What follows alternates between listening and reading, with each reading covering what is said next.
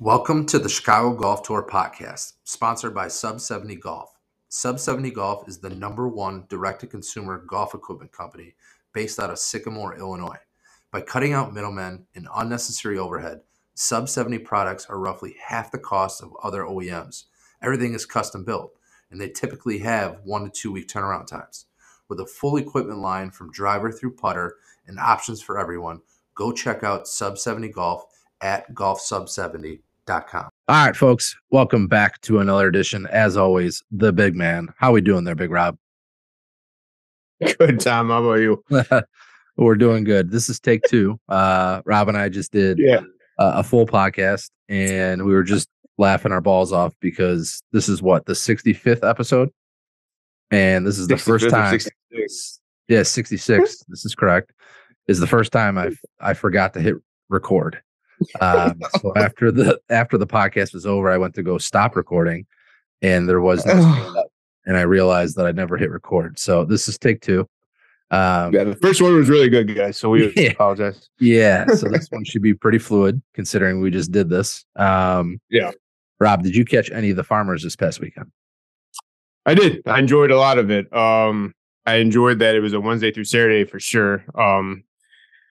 Like I said prior to this, I enjoyed that it was a Saturday because of the sheer fact of, watching it at night. You didn't have the Sunday scaries worrying about work the next day.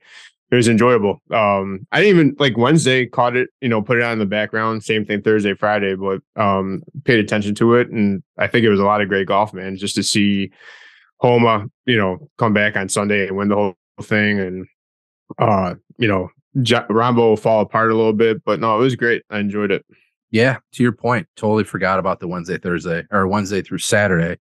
When I tuned in on Thursday, super confused. Took me literally 10 minutes. I had to look at my calendar, look at my phone, and then I realized I'm like, oh yeah, because Sunday's games. Tournament's awesome. I mean, the Farmers is probably in my top 7, top 5, maybe. Outside of majors. I think the finishing hole, the 18th, it's awesome. There's so much potential for a playoff there. You got water. It's a par 5. A lot of things could happen there. Max is a savage, man. I don't think so. Out of like his 6 wins, what is it, like maybe 1 he's ever led, and I don't think he's ever finished second. And he came back from what, a 5-shot lead this past Saturday.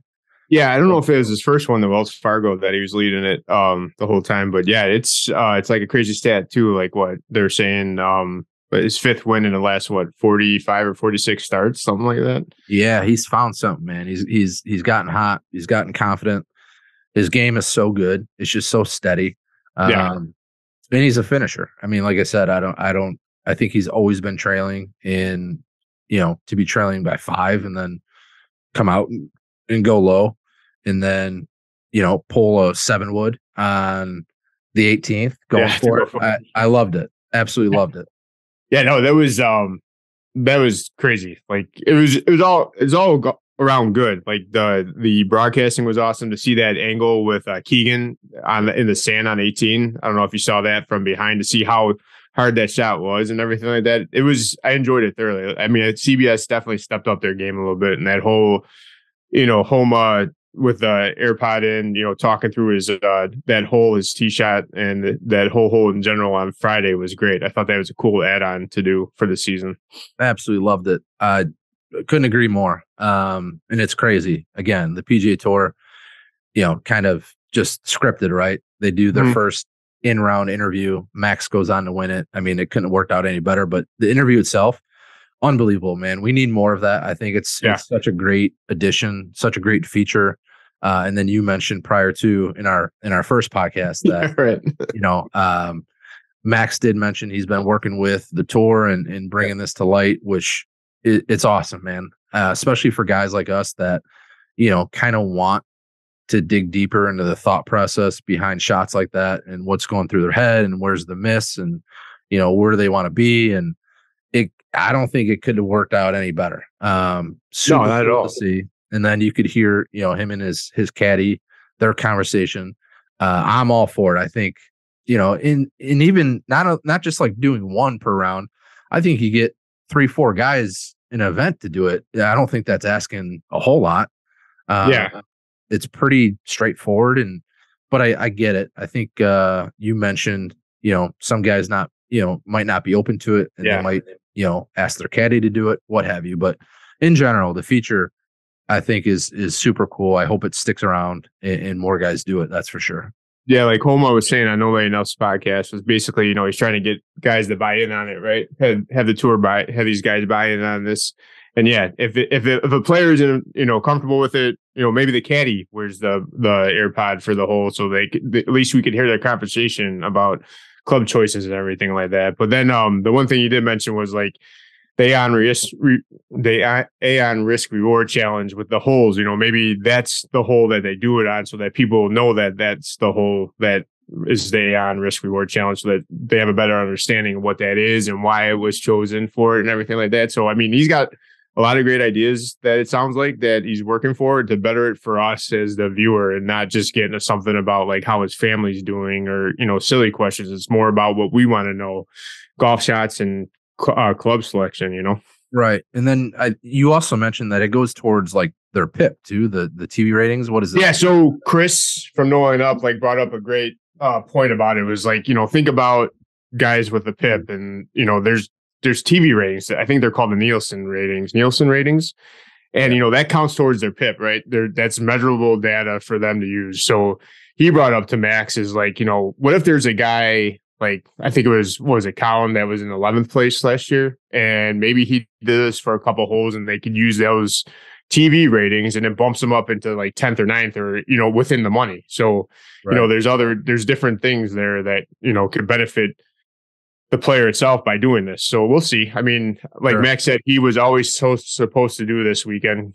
He's been the one working on it. I think they got other tournaments obviously lined up, but he didn't give out the rest who else is going to do it. So I'm sure it's probably going to be your same guys that kind of do the match, your more notable guys, especially guys that are good, on camera. So like Spieth, JT.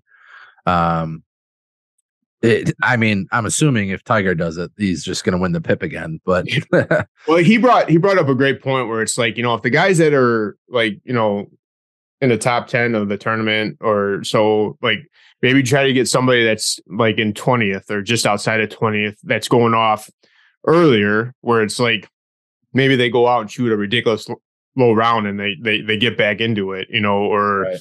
They have somebody that's lower on the leaderboard that does it, and they record it, and then they play it later, where it's like almost where the final holes are coming down to, and they play it to show like what the player is actually going through, type deal things. So yeah, that would be very cool. Yeah. We had other golf on too, Rob, and there was quite the controversy around T-Gate and /Treegate since our last episode. I think we heard about it prior to our last episode about Reed throwing a tee at Rory, and it was all assumption. And then I think the following day was the video. So what did you think initially when you saw the video?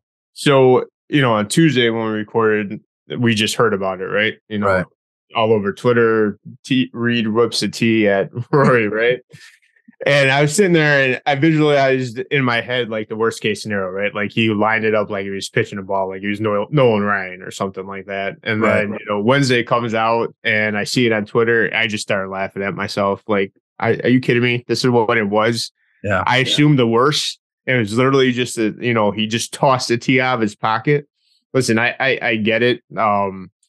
They said that like it was Live tees that had Live logo printed on them. Right. And other guys were doing it too, throwing around the driving range. But like, and then you mentioned it when we talked earlier, but Rory got subpoenaed on fucking Christmas Eve. Of course he's gonna be pissed. He doesn't gonna want anything to do with him. I wouldn't. And he was just sitting there setting up for his practice. What if he was setting up his TrackMan? It looked like he was lining something up. So I mean, again, it's just golf Twitter, I think, blowing it out of proportion just to make some drama, shit like that. 1,000%. I mean, granted, if Rory was never subpoenaed and it was more of just like P. Reed being on Live and Rory on the PGA Tour, sure, I could see maybe, saying, well, Rory could at least say hi to him. But the guy was subpoenaed on Christmas Eve. Like, listen, guy, I don't want to talk to you. I don't ever want to see you. Right. So I don't blame him. But then you had Treegate in the third round. Patrick Reed's ball goes into a tree that really didn't end up being the tree that he or the officiating the rules official were looking at. Sure. I mean, he had the rules official out there with binoculars, and then he told them, "Yeah, it's the one with the arrow on it. That's my ball. I've been able to, 100% confirm because I have an arrow on my ball. That's my ball." And then Brandel broke it down later that night on, Golf Week or whatever, and they put a shadow over the ball. The ball went into the first tree, not the third tree. Yeah. So the guy just continues to get away with shit, and I just don't understand it. I don't see how anybody takes his word for it. And then Monday Q, Ryan French brought up a hilarious tweet. He wanted somebody from the tournament to go out that night with a cherry picker or a lift and find Reed's ball in a different tree than the one he said it was in, so that he could be disqualified, which I thought was hilarious. And to be honest, it would have been great to see because somebody would have finally put him in his place. But a lot going on with Patrick Reed and Rory. Obviously, Rory ends up winning that tournament. I think he birdied his last two. Yep. Said he didn't even play well. Maybe that's a shot at P. Reed saying, sure. I kind of own you. But a lot going on in the last couple of weeks in golf. It's been great. It's just going to get better though. We're leading up to our favorite, tournament. It's then you're going to have Liv going off pretty soon with the tournament. I didn't look at the schedule. I think it came out officially today, right? They're all locked in. Yeah, they're locked in. We have another great event on the PGA Tour this week, Rob. We have the AT&T Pro-Am. Is there anybody that you like in that field? I mean, you know who it is. I'm just going to go with it. I'm going to ride it till he does it. So Spieth, just on the Spieth train. I'm on the Spieth train. Not getting off until he wins it, unless he wins the Masters. But go ahead. We're going to jump right into the Boogie with T. AT&T Pro-Am picks. His long shot, Merritt 110-1, Pendrith 50-1, McCarthy 40-1, Seamus Power 22-1, and his favorite, Maverick McNeely 20-1. And you could book it with T. Yeah, I like that McNeely pick. I like him a lot. I think he's a good dude. He's a strong player. I've always he's like one of those Thigalas. Like I want to see them win, right? Succeed. They're good people. So and his game's good. So I'd like to see that for sure. I think that's a good pick. Yeah. Did you see Josh Allen is foregoing the Pro Bowl to play in the AT&T Pro-Am? I didn't see that. Yeah. I mean, I think it's a no-brainer. Why the Pro Bowl stinks anyways, now that it's kind of just like a fashion show / like they don't even play. So why risk your career and why not go play Pebble Beach? Did they say that he's hurt or that he wants to play in the? No, he'd rather just play in the Pro or in the AT&T Pro-Am than the Pro Bowl. And I don't blame him. I don't see why anybody would skip that. But every year, Rob, this guy, and I'm sure you know who it is. Who do you think? I've told you this in the past. Who do you think this year at the AT&T Pro-Am is going to bug me up a wall? Oh, the good old Bill Murray, I think, right? The guy is the worst. We're going to see him 100 times with his stupid little hat on and his outfit, and he's going to be telling gloves. Yeah, and he's going to be telling terrible jokes to the fans, and we're going to see highlight after highlight of him, and then we're going to see what's his name from Fresh Prince of Bel-Air, I'm assuming, 100 times. It's the same. Oh, Carlton? Yeah, Carlton. It's Alfonso? Yeah, it's the same guys over and over. I mean, they got to get some new talent in there. So I'm pumped to see Josh Allen playing in the Pro-Am. Who's he playing with, they say? That I don't know. Okay. I do not know. But we're going to jump right into the top three, Rob. Are you ready for that? I am ready for the top three. Let's hear it. So obviously I know what I already know since we tried to do this already, but we were talking the other day, a group of us, about, you remember when we were younger and we were growing up and we had the starter gear, like all the types of different starter gear we had.